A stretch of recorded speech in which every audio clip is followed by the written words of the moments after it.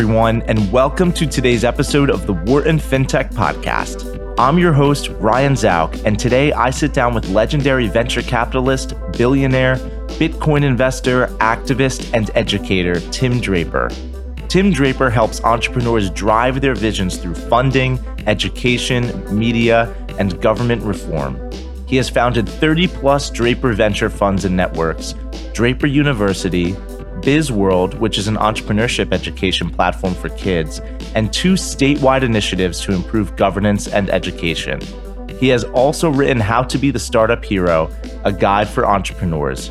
We've linked his website in the bio, where founders and business folks can learn more about his platforms. Tim has been in tech from its early days, and many credit him with starting viral marketing. His investments over the last few decades include companies like Baidu, Hotmail, Skype, Tesla, SpaceX, Robinhood, Twitter, Carta, Coinbase, and many, many more. He is also a large holder of Bitcoin, having bought tons of Bitcoin when it was priced below $1,000 in a 2014 auction by the US Marshals. In today's episode, we discuss his bullish views on Bitcoin and the one reason he will never sell, his investments in Robinhood, Carta, and others, his very strong libertarian views and why he believes in minimal government, which ties into his Bitcoin thesis, why the Mt. Gox hack improved his belief in Bitcoin, why women can drive the future of Bitcoin, his thoughts on the current state of China and where it's headed, and a fun rapid-fire round including the first bank branch in space and his updated Bitcoin price target. Let's get started. Hi, Tim, and welcome to today's episode of the Wharton FinTech Podcast. It is absolute pleasure to have you on the show today. Great. Thanks, Ryan. This will be fun. I love all the students that come out of there. I know we've backed quite a few, and I have one that works very closely with me, Andy Tang, who's my partner. Fantastic. Good to hear that Wharton is well represented in the Draper universe. So I do want to jump in, of course, just starting with your background. For those that are not familiar, the Draper family venture capital is a full family affair. And, your background just reads like the prestige of prestige. We have, Phillips Academy, Stanford, HBS, etc. But I'd like to get to know a young Tim Draper first. What was your childhood like and, kind of your path to venture capital as a whole? Something I noticed, we were kind of the poor relations in Silicon Valley, and my cousins were all very wealthy because they were from Pittsburgh, and that was the big time for the oil business. So I'm always aware that other geographic areas can pop up and make people a fortune. But no, I had a great life. My mom and dad were amazing role models. Mom we'd get to a new location and my mom would just say, "Go explore." I don't know whether she was trying to get rid of me or she was just wanted me to experience the world. And my dad was a very hardworking businessman, loved what he did. And I think that transferred through where if he loved what he did, I thought, well, gee, maybe I should do that and I'll love what I do. And all of my children seem to love what they do. Or three of the 4 have become venture capitalists. Jesse runs something called Halogen Ventures, only backing women. And Adam backs sci-fi. Adam just had a big IPO with Coinbase. He was a seed investor. And then Billy runs Path Ventures, and that's generally focused on the consumer and consumer technology. So yeah, we've had it in our blood. My grandfather was the first Silicon Valley venture capitalist. I kind of wanted to be an entrepreneur, but I realized that my personality was more suited toward doing a number of different things rather than throwing myself completely into one. Although I guess I've thrown myself completely into venture capital. So I guess eventually you do specialize. And then the other things that I remember are that we had a very free life. And freedom makes a big difference all the way through the worlds, wherever they are. The free countries are the ones that create wealth for their people. The socialist dictatorships don't. And the perfect example is Korea they drew that line, the demilitarized zone between North and South Korea after the war. And in the North, they followed Marxism. They had a socialist economy. They had socialist dictatorship. Government controlled everything from what you did with your life to how much food you got and whatever else. And in the South, they created a free market system, a democracy, a capitalistic society. And here we are 70 years later, and the people in the South Koreans, now make 460 times what the average North Korean makes, and they're now 4 inches taller. It's been 70 years, and it's been 4 or 5 generations. Now their free country is now 4 inches taller than the government-controlled country. And so whenever the government tells you to do something, I want you to hesitate. Say, wait a second, is this a temporary thing or a permanent thing? If it's a permanent thing, fight it with every bone in your body. And then, and the woman that I met, I won this Freedom Award with this woman from North Korea who had escaped North Korea. And she said, she's about 4'2", and she looked up at me, and I'm about 6'4", and she said, if I had lived in a free country, I'd be looking you eye to eye. My lunch was made up of 24 kernels of corn, and that's all the government gave me, and that's all I was able to eat for my lunch. And she's tough little pistol. And then I also went to Cuba, and I realized that this socialist dictatorship, any socialism, any government control is just bad for a society. And the freer the country, the better. And then the more trusting the country, the better. Anyway, that was long-winded answer to a very short question. No, absolutely. So a couple follow-up questions, but first, I do want to get to at this point, the concept, the idea of China. So China is a place that you have done a lot of business in your career. Starting in about 2001, you bought a major stake in Baidu. How has business evolved in China over the last 2 decades in your eyes? And what do you think about the future of China as a country that is really straddling this extreme, capitalism and incredible growth, but a very, very tight-knit control by the CCP? Yeah, those are 2 different time frames. When I first went to China, my dad met with Deng Xiaoping. My dad was at the UN Development Program. And the Chinese were very poor people. I drove in the only car I could see anywhere on the highway, on the only highway. Wow. To the only international hotel called the Friendship Hotel. Mm-hmm. And everybody else was, out on the road with bikes or with these Chinese hats selling rice for fruit or whatever. And China then Deng Xiaoping said, we're going to create a market system here. And some of us will be rich first. And it won't be Chinese controlled. We are going to allow companies to start their businesses with Cayman, just with having a Chinese subsidiary, whatever. We want this thing to grow. And I remember talking to the Minister of Economics of China. And he said, come invest in China. And I said, why would I invest in your country? And he said, it's a big country, lots of people. And I said, yeah, but I know a guy who created a Chinese chocolate company, and he built it to 90 million in revenues, and you guys just took it. It became nationalized. So why would I start a business that I'm just going to hand over to you? And he thought about it. Then he said, well, what would you recommend? And I said, look, if you want foreign money here, anybody who invests any money or any time in your country, you should do everything you can to make sure that they're successful. And you should make sure that they're able to repatriate their money, bring it back, tell all their friends, and then all their friends are going to come out here and invest in China. And that pretty much happened. We were very early. We jumped in when China decided they were going to open up. And we backed Baidu, but I also met Jack Ma, so I missed that one. And I met Tony Ma, so I missed that one. Yeah. So I missed 2 out of the 3, so that's not very good. But I did catch Baidu, and Robin Lee very much impressed me, and we did very well with that. Still one of the best investments we've ever made.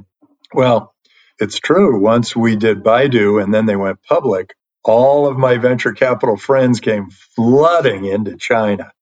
And it was great for everybody for a long period of time. And then they got a dictator ruler. They went socialist. I don't know what you call it, communist, socialist, but it's government control. And when you go government control, your economy can ride the capitalistic system for a while, and then it goes flatline. So I suspect over the next, they're going to have 10 really good years, and then they're going to go flatline from here, where I've already noticed that the entrepreneurs in China are very depressed because anything they build, the government just says, what's yours is now mine. And think about that. That's what happens in all those African countries. And so many of these African countries have dictators who just wait until somebody's built something, and then they say, I'm taking that. And if that happens, then there's no trust in the system. So there's no incentive to build anything of value. Same thing happens in Argentina and Venezuela and Nigeria now, because they have currencies that just drop 70% a year. And if it drops 70% a year, you think, well, I build something of value, but I'm going to lose 70% of it every year. Why would I do this? And so people live for the day a little bit in Nigeria and Venezuela and Argentina. It's just, there's no real incentive to build something of long-standing value. And sometimes it's hard for Americans to really understand that, because we have a very trusted government and we have freedom.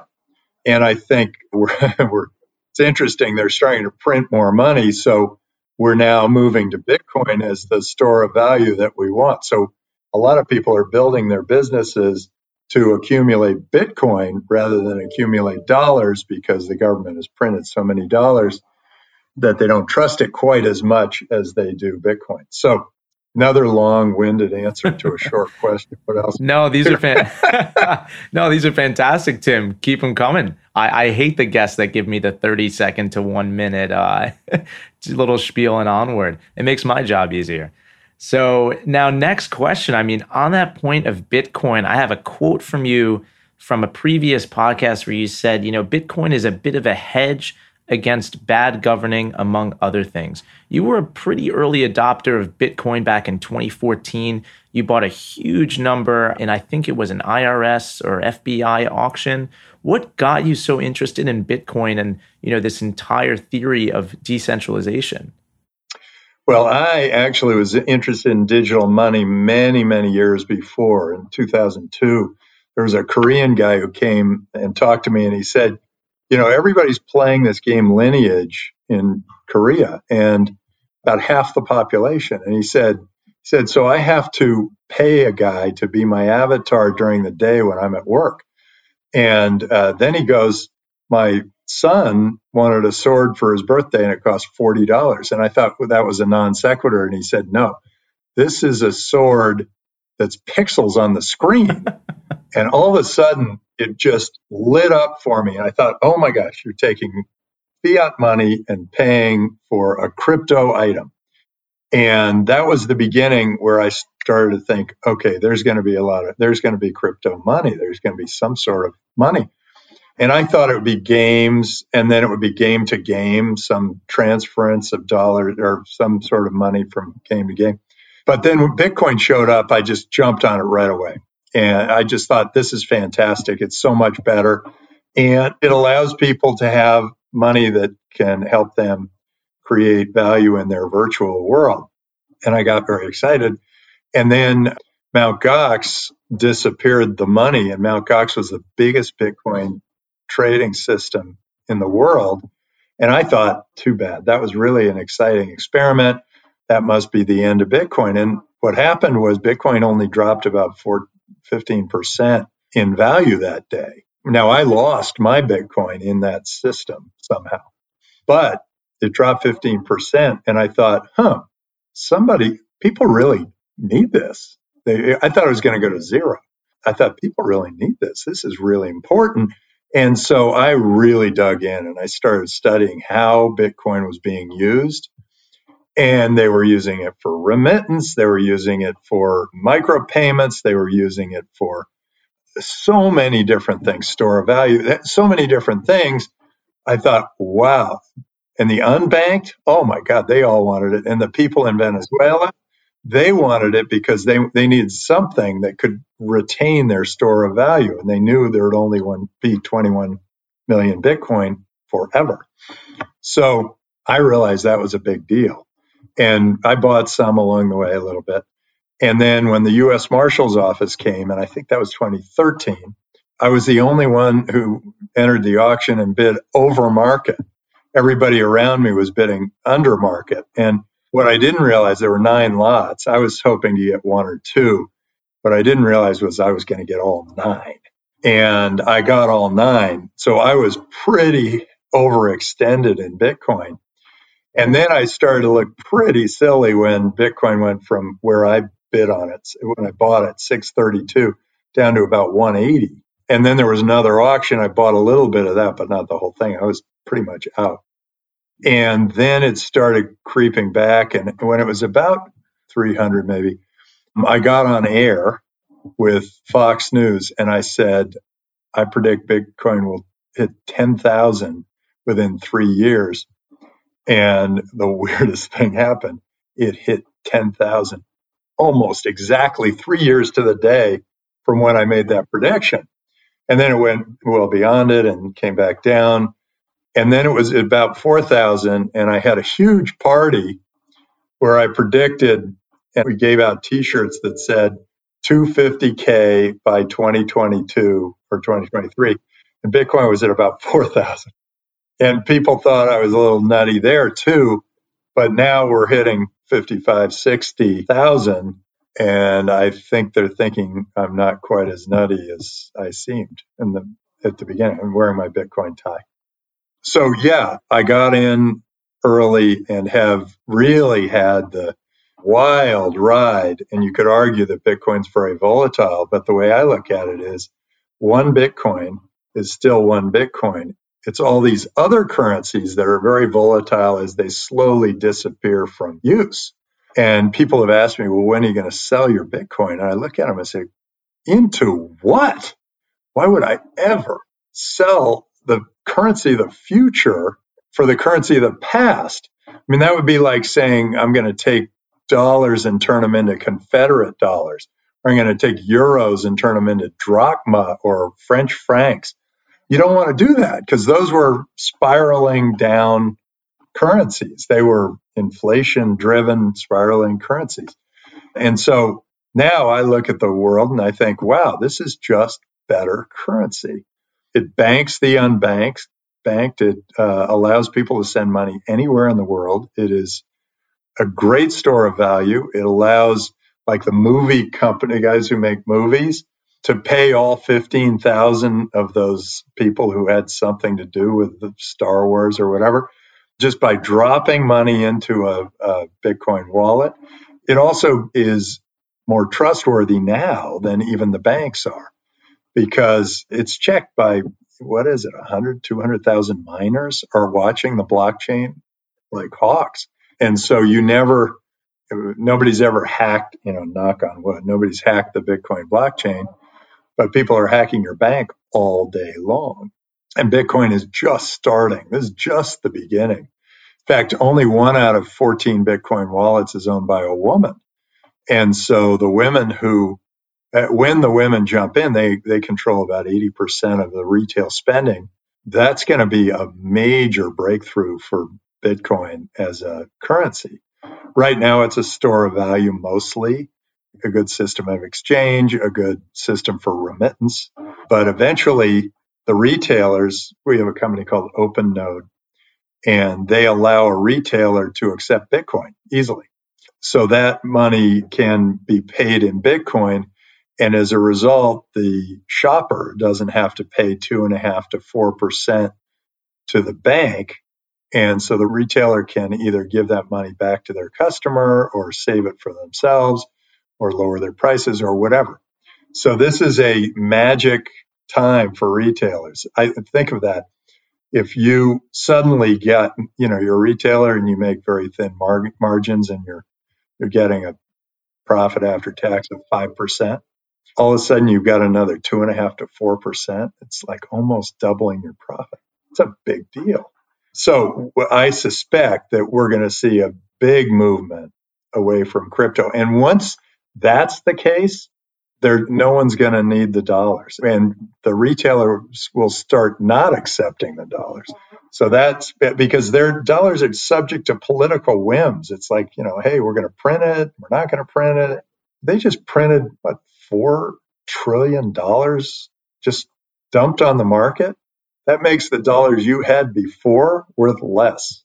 That's what happens in inflationary times. So I'm expecting inflation, but that's where people who own Bitcoin are saying, sure, bring it on, whatever, inflation, we don't care, because there are only 21 million Bitcoin, and that's the currency we want to operate in. So, Tim, I agree, Bitcoin is fantastic against inflation, or at least that's what the theory says. But many maximalists, and you especially, have also discussed the governance angle. What about Bitcoin, can be a hedge against government and bad governance? Yeah, it's a great hedge against inflation, and it's also a hedge against bad governance. If a government is doing a bad job or printing extra money or absconding with money, it's not trustworthy, anybody who runs their business in Bitcoin will win, will succeed. And governments have to fight for us now. They have to compete for us. They have to be accountable to us, or we'll leave. We'll go to another government. We'll pay them our taxes. And so governments are doing their best to attract the startups, to attract the brains, to attract the best and the brightest, to attract the money. And another place China's made a huge mistake was when they slapped down the Bitcoin exchanges. And when they did that, there was a huge brain drain out to Japan, because Japan said, we're going to make Bitcoin a national currency just after China said they're going to shut it down. And boy, there was a huge, all the best entrepreneurs from China fled to Japan. And that sort of thing is going to happen more and more because we're more mobile than we ever have been before. Yeah. So to your governance and inflation point, I've discussed this in a couple of episodes now, but, my family's from Lebanon and most of them are still there. And over the last 2 years, they've witnessed this massive currency crisis and economic crisis, as well as, just government and central bank mismanagement and instability. There was a run on the banks and people were only allowed to get, $50 a day or so. Businesses were shutting down and the currency deflated by 90%. I think, Western society sometimes takes our stability for granted and all of our infrastructure.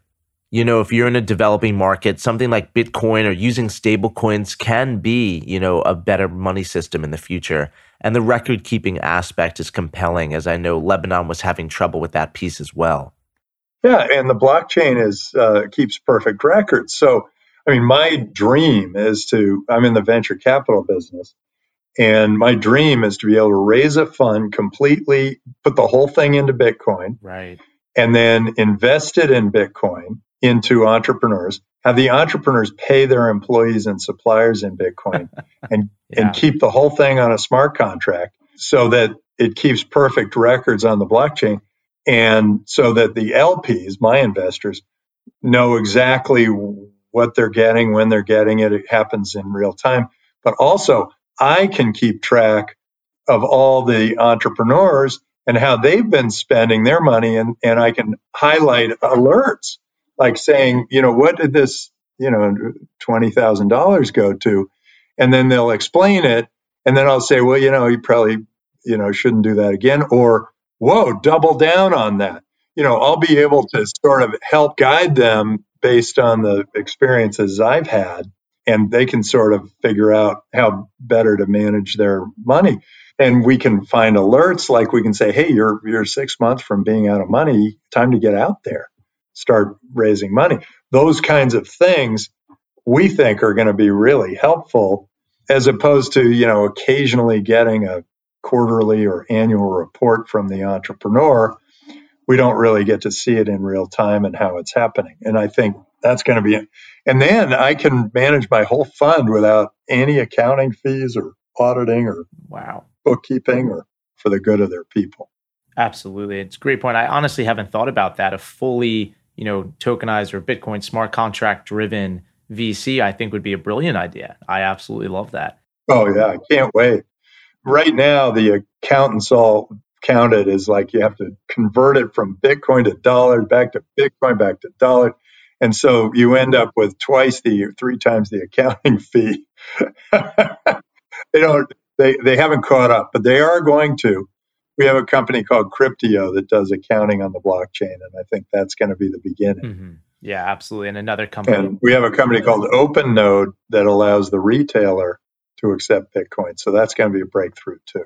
Absolutely. And so on this topic of venture capital and investing, next thing I want to cover, pivoting a little bit away from Bitcoin, but not too far, you had invested pretty early on in Robinhood as well as Carta. Can you talk about, starting with Robinhood, when you came across this company? I think it's in the theme of your kind of democratizing access to financial services, but what made you, pull the trigger on this commission-free brokerage back in the day? Yeah, it's interesting. They said, God, we talked to 25 investors and Draper was the only one stupid enough to invest in us. That's what they said. Very fun. And I saw something very odd happening in the venture capital business. And that was, there was no public market. That was 2001 to 2007 or something. No public market. Horrible time. Sarbanes-Oxley pounded the dead horse down. All that extra regulation, government control, all that stuff, just like beat the dead horse. So there was no capital available for anything. And they had quintupled or even 10x the amount of money that it would cost for a public company to comply with all the regulations that they've just hit them with. So I started to look around and thought, well, maybe people should be trading these companies privately. And I didn't know how it was going to happen. I tried one thing and it didn't work. But I then thought, okay, I couldn't figure it out, but I know somebody will. And so I backed Carta, and Carta is the cap table for everybody. And I thought eventually they'll be able to trade private stock that way. It looks like that's starting to happen. I backed Forge, that's the private market stock exchange. Backed Robinhood because it was a way that all the individual investors could start to participate again in the financial accrual and the economic growth of a country. And I backed AngelList because they were doing it at the seed level, what a lot of people wanted to do, being able to invest in these little startups. I bought Bitcoin because it was a new kind of currency. I backed Robinhood. So we saw financial technology going through a real transformation. We also noticed that banks had really been living high off the hog, not really providing very good service for their customers, and they kind of had an oligopoly going. And those are really good places to go be an entrepreneur. So if you're an entrepreneur, I would look for places where the provider, the country or company, are providing bad service at a high cost, and that they are working with all the other competitors to they don't set prices, but it's pretty close. So you see an opportunity like that, you go right after it. So right now, what would I say what industries have that criteria, or that happens in those industries? Big pharma, the drug companies. Anytime it's big banks, big pharma, big three accounting. Anytime it's big, you've got an oligopoly, and it's ripe for an entrepreneur to come break it and transform it and improve it. And what happens when an entrepreneur comes in, they not only provide a better service, but they force those the people in the oligopoly to also provide a better service. So everybody benefits. And then who else? Insurance. The insurance business is, you see very funny Geico ads and Progressive ads and whatever, but they're operating in a total oligopoly. And so insurance is going to go through a major transformation next, I think. Absolutely. And so, Tim, I think in closing, you've reached the final part of the episode, which is the rapid fire question round. We've got about 10 or so questions for you, max, 10 to 15 second response each. But if you have something to say, feel free to go a little bit over. Are you ready? Yeah, fire away. All right. First one. Do you have an updated Bitcoin price target from 250K? No, I stick with one at a time. So I said 10,000 in 3 years. It hit 10,000 in 3 years. I said 250K by 2022 or the beginning of 2023. That's my prediction. All right. So now the impetus for this episode was that you actually came and spoke to a class at Wharton about space entrepreneurship, and space exploration. Who is the first bank to build a branch in the galaxy? Oh, that's fun. Probably Coinbase. Coinbase, maybe Kraken. I think the galaxy is not going to put up with this fiat tribal governance. They are going to say, we want freedom, we want openness, and we want trust. And so I think this is going to be an opportunity for the galaxy to go well beyond that.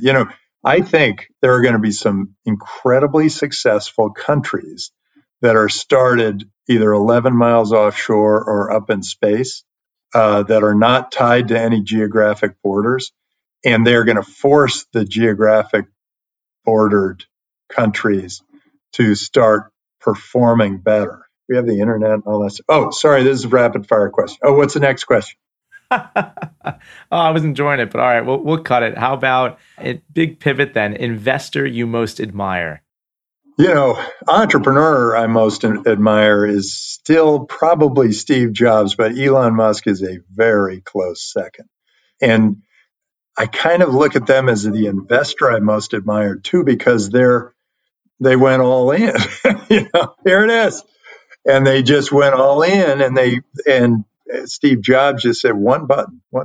Right. And Elon said, hey, we're going to Mars. We're going to Mars.